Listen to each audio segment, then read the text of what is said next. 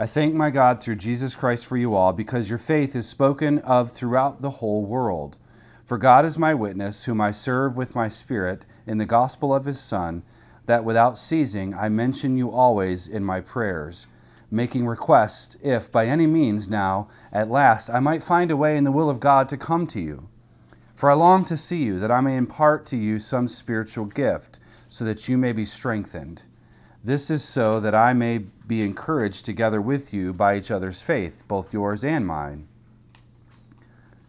Now I would not have you unaware, brothers, that I often intended to come to you, but was prevented until now, that I might have a harvest among you also, even as among the other Gentiles. I am a debtor both to the Greeks and to the barbarians, both to the wise and to the unwise. So as much as is in me, I am ready to preach the gospel to you also who are in Rome. For I am not ashamed of the gospel of Christ, for it is the power of God for salvation to everyone who believes, to the Jew first and also to the Greek. For in it the righteousness of God is revealed from faith to faith, as it is written, the just shall live by faith. Let's pray. Our Father and God, we thank you for the gift of your word and the promise of your righteousness and justice. The foundations of your throne consist of both of those two things, which tells us that you are strong, powerful, and good. We rejoice now that we can gather together like this for fellowship and edification. May we learn and receive counsel from your Holy Spirit. In Christ's name I pray. Amen. Amen. So it's week 2 of Romans, and don't ask how long we're going to be in Romans. I don't know. It may be a while. We'll see. And last week, we saw Paul essentially take the gloves off, and he asserted with confidence and faith the King Jesus gospel. And not only that, its necessary ramifications. Here's the gospel. What does that mean? And specifically, he talks about how the gospel of the kingdom challenges both the Jewish culture and the Jewish mind and the Roman culture and the Roman mind. And that's the historical context of what Jesus came and what he taught, and those things kind of just dovetail together. And something I'm fond of saying, we like to say Jesus is Lord, which simply means that Jesus gets to tell Caesar what to do. And the conversation Jesus has in the book of Matthew with regard to the image on the coin, and the point is that the coin has the image of Caesar, but Caesar actually bears the image of God. So Caesar is told to obey God.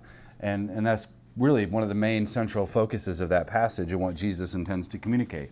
So Jesus is Lord, which means he gets to tell Caesar what to do. So the basic historical context that we covered was and is pretty straightforward. Jesus is from David. He is David's Lord. This is Psalm 110:1. He is David's Lord and he's David's son, and thus he's the rightful covenant heir to the dynastic throne. 2 Samuel 7 and 1 Chronicles 17 both give us a vision of the promise and the covenant that God made with David. Remember, David wanted to build a house for the Lord, and God said, well, actually, I'm going to build your house. And that's a great prophetic promise to Jesus, who is going to be the house builder. And he is the true son that builds the true house of God, the people of God on earth as it is in heaven. So he's David's son and he's David's Lord. And Paul here and elsewhere, he makes it clear that the resurrection is the enthronement of Christ. The resurrection is the enthronement of Christ. Jesus was raised and he was declared to be the Son of God. This is just, again, what we covered from last week. So Jesus is Israel's Messiah and their Lord. And that also means, by virtue of basic logic, the claims of the Old Testament, because he's the Messiah, he's the world's rightful king. He's the world's rightful Lord. So Paul, he never says in any of his letters that Jesus has to come back to be king, as if he were gone on a cosmic vacation. There are some very well famous pastors who say such erroneous things. In fact, one says Jesus is in voluntary exile right now. No, he's been established as king, so we need to deal with that. So he doesn't have to come back to be king. Rather, he is king, and the empty tomb is where we go to find out about it. The tomb is empty. Jesus has been enthroned. That's what everyone's The Paul, Peter, all the apostles, they were all making that declaration. Peter says as much in Acts 2. So the foundation then has been laid. The goal is, we saw last week in verse 5, the obedience of faith among all the nations, which is why Rome plays such a significant role. And that obedience of faith comes when the gospel is preached unashamedly. Speaking of the Roman church on the world stage, the apostle here, he introduces the meat and potatoes, as it were, of the gospel message by affirming their identity, affirming the Roman church, their identity, and we get a kind of a, you might call Paul a softy here. We get a glimpse into his heart towards them, his affection for them. And then he ties it in and expounds on the righteousness and justice of God. So if you want to follow along, you can. I just want to summarize it as we go, and you can see the train of thought here.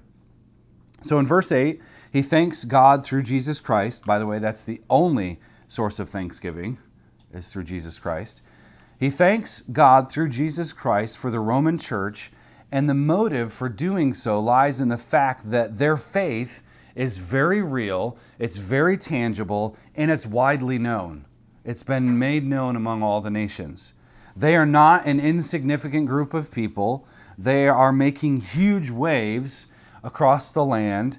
And we know from Philippians that no doubt there were actually family members in Caesar's household who were Christians, and they were probably making an impact.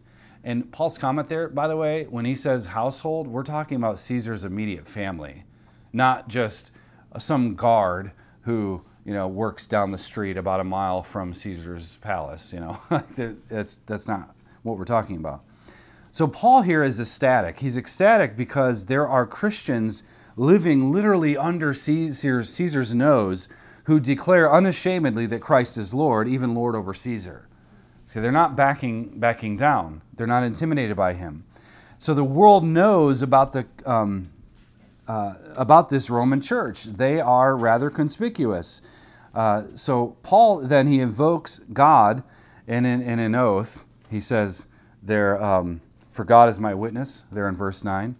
That's an oath, by the way. He takes an oath, declaring his rather jovial demeanor towards them, and he explains how much he prays for these people that he's never met. Okay? This should humble us. When's the last time you've ever expressed the joy of praying for someone, especially someone you've never met?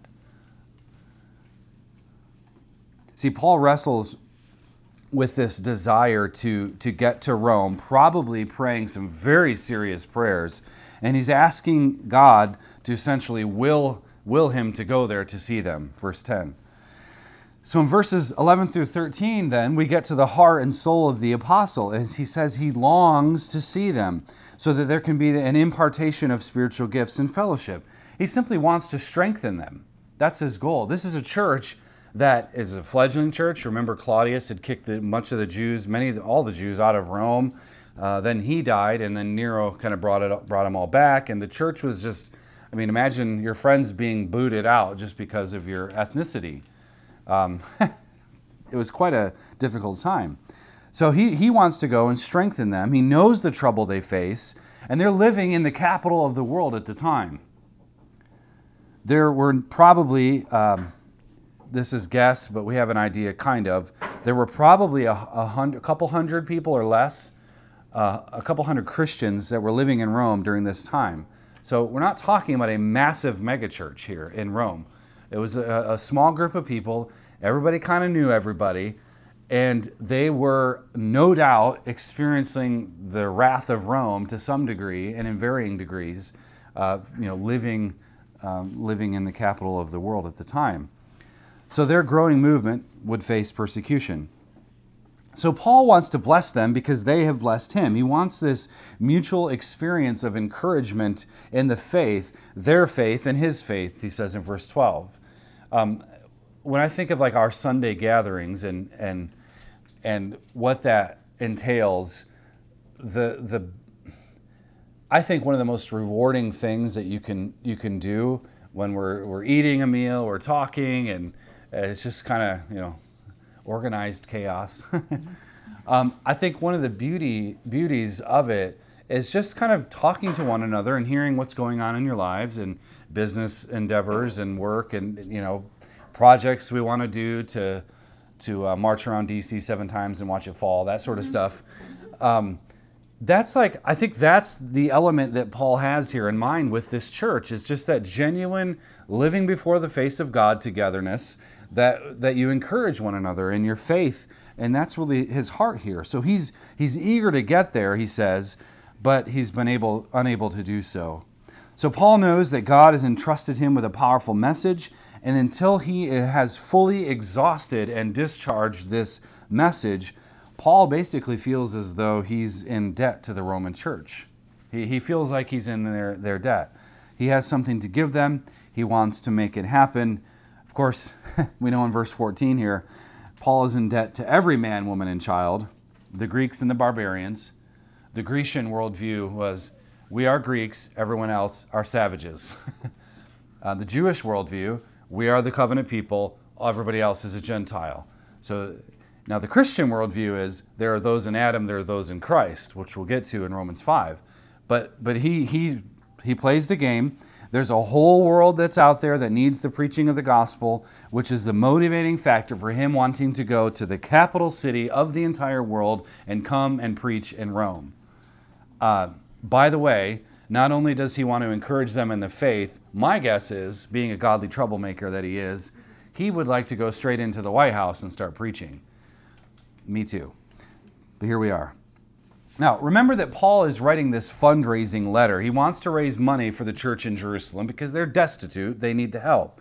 But he also writes to kind of serve this letter serves as a corrective for some of the problems the church would have no doubt faced as it pertains to the Jewish-Gentile relationships. So he desires to reach Spain eventually. He mentions that later. He wants to go all the way to Spain. He's trying to take the gospel to the ends of the earth. That's his next stop. But he wants to get there by way of Rome. But he doesn't want this letter to be viewed as being all about the money. That's not his point. He loves them, and he shows them very early on his affection for them. And this is not a thing you should ever skip over. Now, verses 16 and 17, if you have a Bible, they're probably sectioned off. You might have a headline that says something about the gospel or the just shall live by faith. These two verses serve as the bedrock of the rest of the letter. And these two verses pack a punch. So the rest of our time is going to be mostly focused on those two things. So let's summarize what we see, and then we'll go from there. And we're going to do some heavy theological lifting today, so hang tight. In verse 16, Paul continues with the Greek word. The Greek word is gar, and it means for, and he says it 3 times in this passage. Based on what he's just said about the Roman church and his affection for them, he clarifies something important. He's not ashamed of the gospel. Okay? He's not ashamed of the gospel. For, that's the word gar, for I am not ashamed of the gospel. What is he getting at? Well, keep reading. For it is the power of God for salvation. Follow the logic. I'm not ashamed of the gospel for or because it is the power of God for salvation or deliverance. We'll get to that. For everyone who exercises a true and living faith, starting with the Jew. Why does he say the Jew first? Well, because Jesus is the Jewish Messiah. There's a priority with God's covenant people. That's just how he did it. By the way, Abraham wasn't a Jew. Think about that. He was a pagan who came into covenant. What does it mean to be Jewish? It means to be in covenant. We'll get to that later in Romans 9, 10, and 11. But the way someone who is a Jew, who's Jewish, is from Judah, and that was the southern tribe, as you know. And so there's kind of a mixed understanding of the 12 tribes. There were actually 13, by the way, with Ephraim and Manasseh, who were Joseph's sons. But there's kind of confusion. Well, what is somebody who's Jewish? Well, today we just think of somebody who's from Israel or has some sort of Israelite connection. There's a lot there, but we'll get to that. So then the Greeks come in. To the Jew first, then the Greek.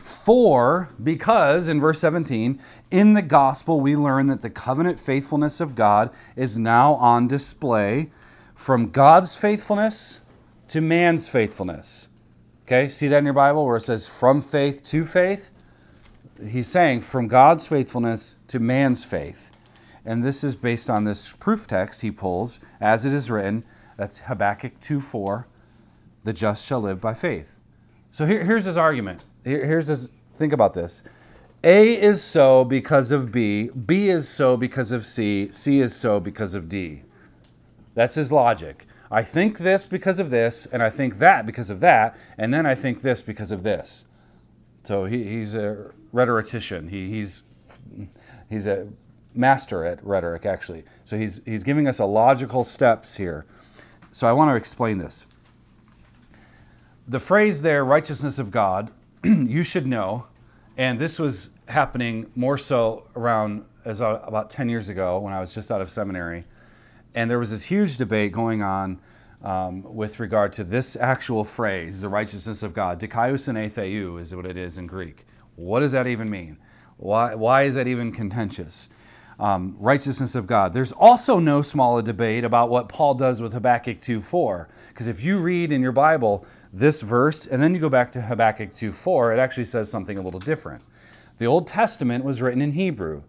Along came the Greeks and Greek culture, the Hellenization of the first century. And what did they do? They took the Hebrew version of the Old Testament, translated it into the Greek, and that's what we call the Septuagint or the LXS. There was LXX. There were 70 scholars who translated the Hebrew into Greek. That was the Bible of Jesus, of the apostles. They all were Hellenized. In other words, they were immersed in Greek culture.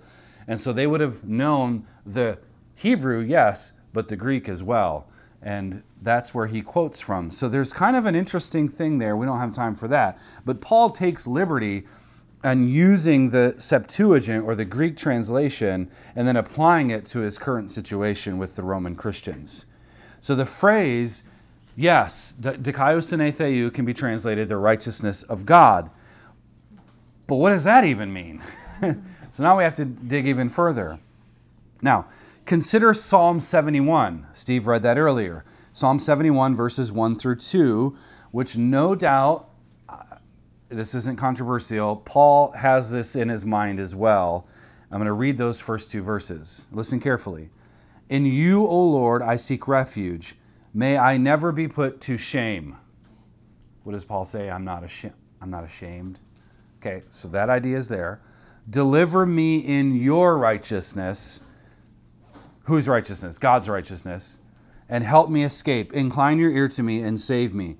So think about it.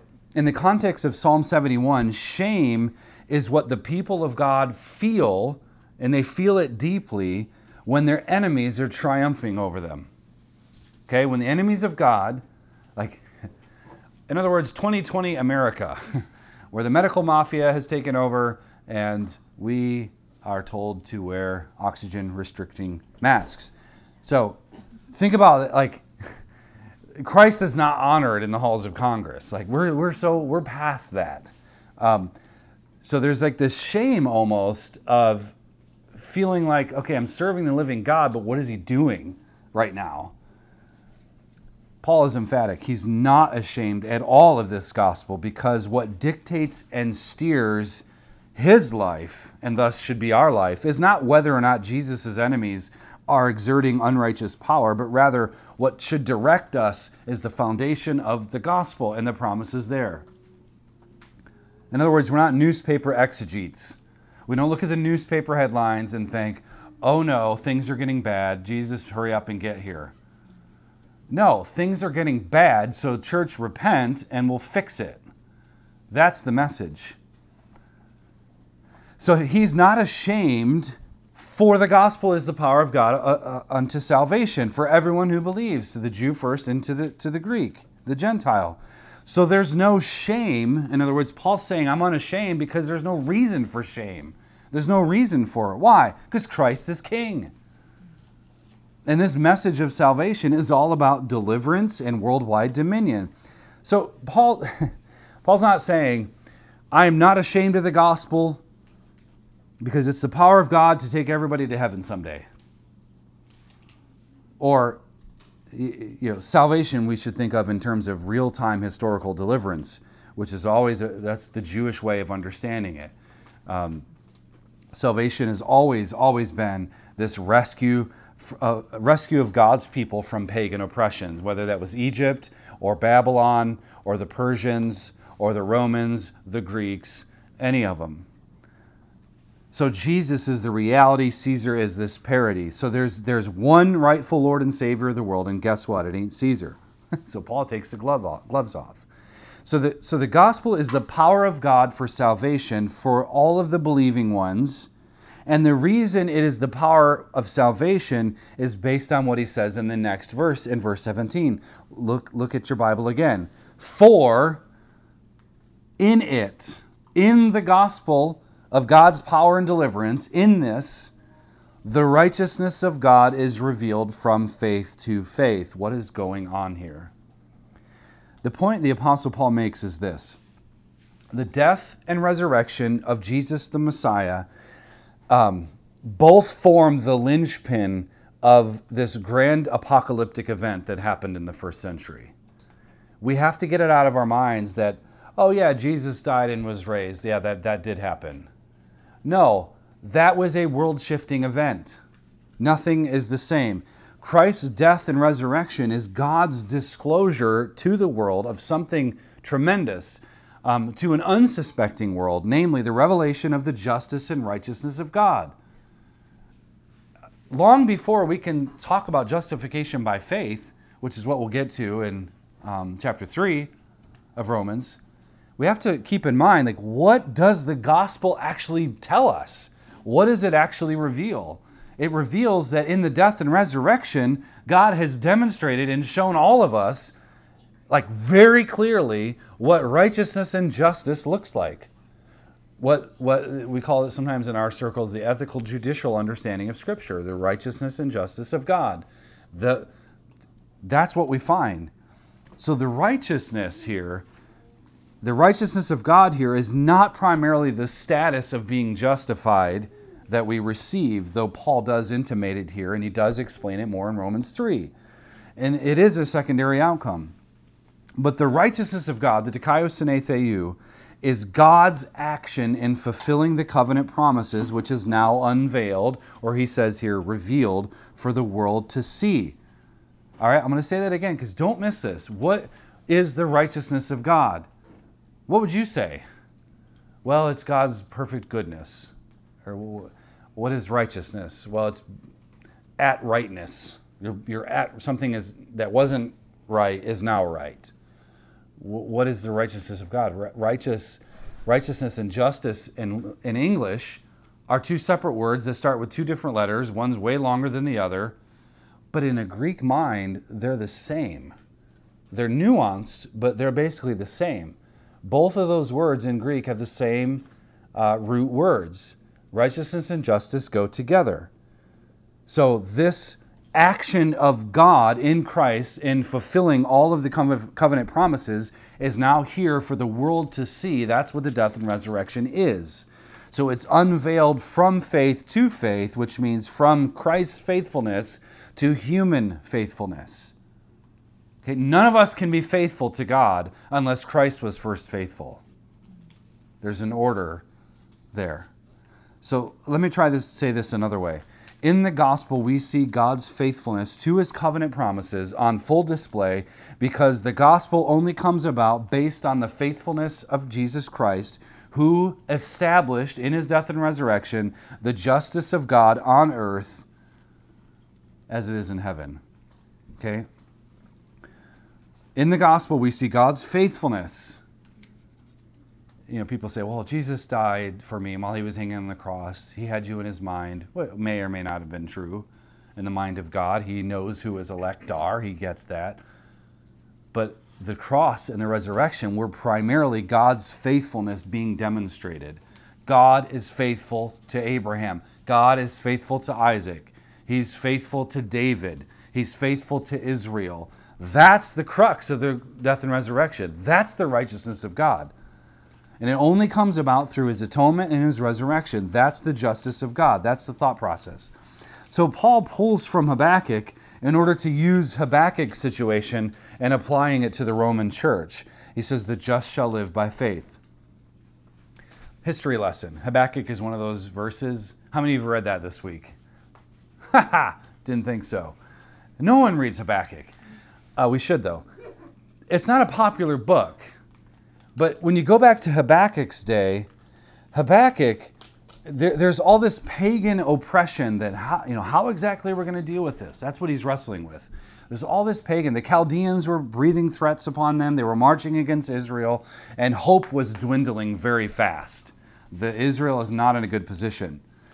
So why would God use a pagan nation or an army to oppress and or teach or discipline his people? That's the question we should be asking every day right now until abortion is abolished. Why are the pagans ruling the hen house? Because the church doesn't realize there is a hen house and they have a responsibility. So that's Habakkuk. He's talking all about that. God's righteousness or his justice is called into question, which is what Psalm 71 was telling us too. So the situation is the same. The Roman church is under the nose of Caesar, the most powerful man in the universe outside of Christ. What are they supposed to do? Well, Habakkuk declares in the rest of chapter 2 that God's people simply must believe that God does and will punish the idolatrous and violent nation, and that God will, in the midst of it, remember mercy and deliver Israel. That's Habakkuk chapter 3. So Paul's point here in Romans 1 is striking when you compare it to Habakkuk's situation 1,000 years before, less than 1,000 years. So faced with rampant pagan idolatry, injustice, just overall arrogance, my goodness, is that not America right now? Any first century Jew would have prayed and begged for God's righteousness to be revealed, that's Psalm 71, so that the pagans would be humbled and God's people would be saved and delivered. That's the paradigm. And the gospel deals with it. Paul says this essentially. I'm going to paraphrase my own version. I'm not ashamed at all by the gospel of the kingdom, because the gospel is proof of God's power to deliver his people. And despite the Roman idolatry and or American idolatry going on all around you, and there is plenty of it, God's agenda of justice is now here, commanding your obedience and faithfulness. And when you do this and proclaim it, people are taken captive and the world is put back together. That's what he's saying. Jesus has come. This new age has broken into history. The principalities and the power of sin, death, and darkness have been dismantled. And the command of the gospel is a summons to give allegiance to this newly established king. So the entirety of your being and your life is now to be aligned with the king. And the very thing upon which all of this rests is the resurrection of Israel's Messiah. So let me explain it another way, friends, as we try to land the plane. We are told here that the just shall live by faith. That's a quote from Habakkuk. Clearly, Paul's aim is to encourage the Roman church, and thus us here today, to understand the beauty of the gospel, and in so doing, reorient our lives in light of it. That's the command. So we too are surrounded by pagan idolatry. You have atheists that say, we need to get rid of the motto on the money, the in God we trust. And conservatives and Christians say, well, no, that's there for a reason. We need that. Well, we don't need it. If the almighty dollar, which is not backed by gold anymore, thanks to Nixon, if we don't need it, if that money is going to be funding abortion, if that money is going to be funding all sorts of injustice, we don't need the motto. The motto means nothing on paper if it's not in our hearts. So we need this encouragement that Paul gives us here. We need it. And notice the phrase is not, the just shall be saved and go to heaven by faith, or the just shall be raptured away by faith. No, the just shall live by faith. And look, you do whatever you want as far as emphasizing any aspect of that sentence. Okay? The just shall live by faith, or the just shall live by faith, or the just shall live by faith. It doesn't matter where you emphasize it, but I think Paul's saying the just shall live by faith, and here's why. Given what we just observed about Habakkuk's day, Paul, he draws on the prophet to establish his major thesis regarding the justice and righteousness of God, which is revealed in the gospel. There is no doubt that justice being revealed is a grace. The fact that Jesus Christ came, died, was raised, that is the grace. He wasn't obligated to do that. God did it. He made a promise to Abraham. Paul's going to bring up Abraham a couple times later. But he made a promise to Abraham. All of that's now here. And it's only by God's grace that we get to partake of it. So the big theme that Paul addresses is the fact that the coming of Christ into history did two things. One, it reaffirmed that God's covenant with Abraham, which promised to rescue the whole world from evil and corruption, is now fixated on Christ's death and resurrection. Okay, like that's a check that God cashed. He wrote it with Abraham, cashed it in Christ. Like that's done. That transaction's over. Two, Jesus brought the future judgment of God forward in order to declare his people just or righteous. Okay, listen. You, in Christ, you get your final judgment verdict today. That's the wonders of the gospel. You get the final judgment verdict today. So in a cosmic sense, God has always intended to put the world back together, and it was always understood as God's covenant justice, the righteousness of God. If somebody comes up to you on the street, because people do this all the time, and ask you, what is the righteousness of God? You should say, well, it's the covenant justice of God. That's what you should. So if that happens tomorrow, you're good to go now. You are now equipped. So the key to the whole thing is faith. So in order to benefit from God's covenant justice, one must repent and believe the gospel. You must be faithful or full of faith to what it is God has established in Christ. And the person you must be faithful towards is Jesus and him crucified and raised. So that's the obedience of the faith that verse 5 covers. So the obvious point, and we're going to see this next week, is that man has been completely and utterly, in every possible way, unfaithful to God. It was God, if you recall the story of Abraham, it was God who walked through the split into animals, not Abraham. Remember, Abraham falls asleep, and then the burning pot walks through, and it was God walking through. Covenants were cut, and basically God said, if I don't fulfill this covenant with you, I will be split in two. You can hack me to death. I broke the covenant. I deserve to die. But only God walked through it, meaning that God took it upon himself to uphold his end of the covenant deal. So man could never do it. We could never do it. But Jesus, the man, steps in and he does just that. He takes on himself the justice of the covenant, which is why you and I need his death. And what happens when you believe on Christ, kids? What happens when you believe on Christ? You're forgiven, right? You are brought into his covenant, symbolized in baptism. You're brought into Christ. You are brought into him. But the other thing that happens is you live by faith. You live by faith, which means every lawful calling, job, purpose that you have is to bring that faith to fruition. Okay? You are never going to change out a toilet that doesn't require faith. Not only in God, but maybe to get through the mess. Okay, you're never going to do that. Every lawful pursuit is now immersed, bathed, saturated, and soaked in God-given faith. So we are justified in Christ to live differently. That's the whole point. So kids, why do you need the death of Christ? So that you can live differently. You can live differently. See, God's faithfulness to the covenant in Christ's actions is for you to live a different life from the rest of the unbelieving world. You are set apart. You are declared just and righteous in the courtroom of God so that you, parents, could give your kids a Christian education and worldview. You are just men, so that you can be a godly servant husband. You are justified in Christ so that you can fight for justice in the public square. You are just because Christ was the just one, taking upon the yoke of God's covenant on himself so that you could be brought in and be healed. That's the point. Your faith is not a mere profession. It's a profession immersed in a life of obedience. After all, that's what living faith does.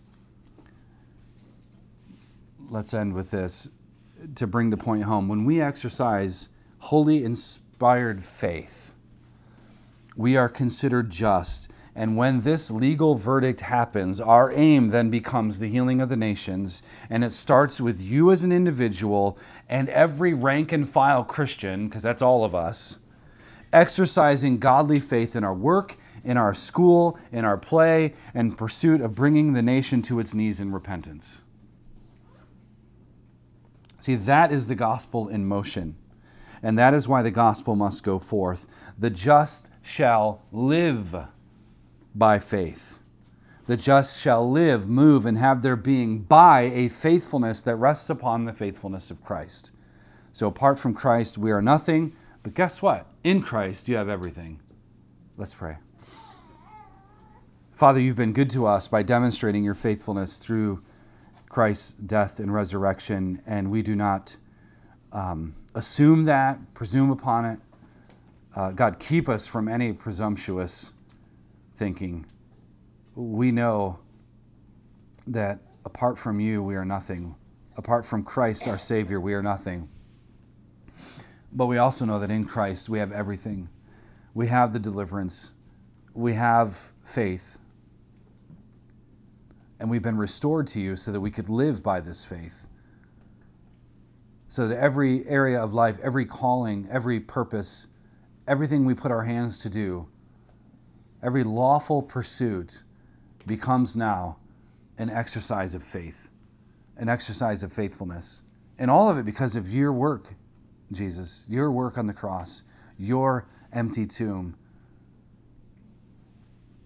So Heavenly Father, would your Spirit guide us and direct us? Would we be people of faith, people who are just and living by a true and alive faith each day? In Christ's name I pray. Amen.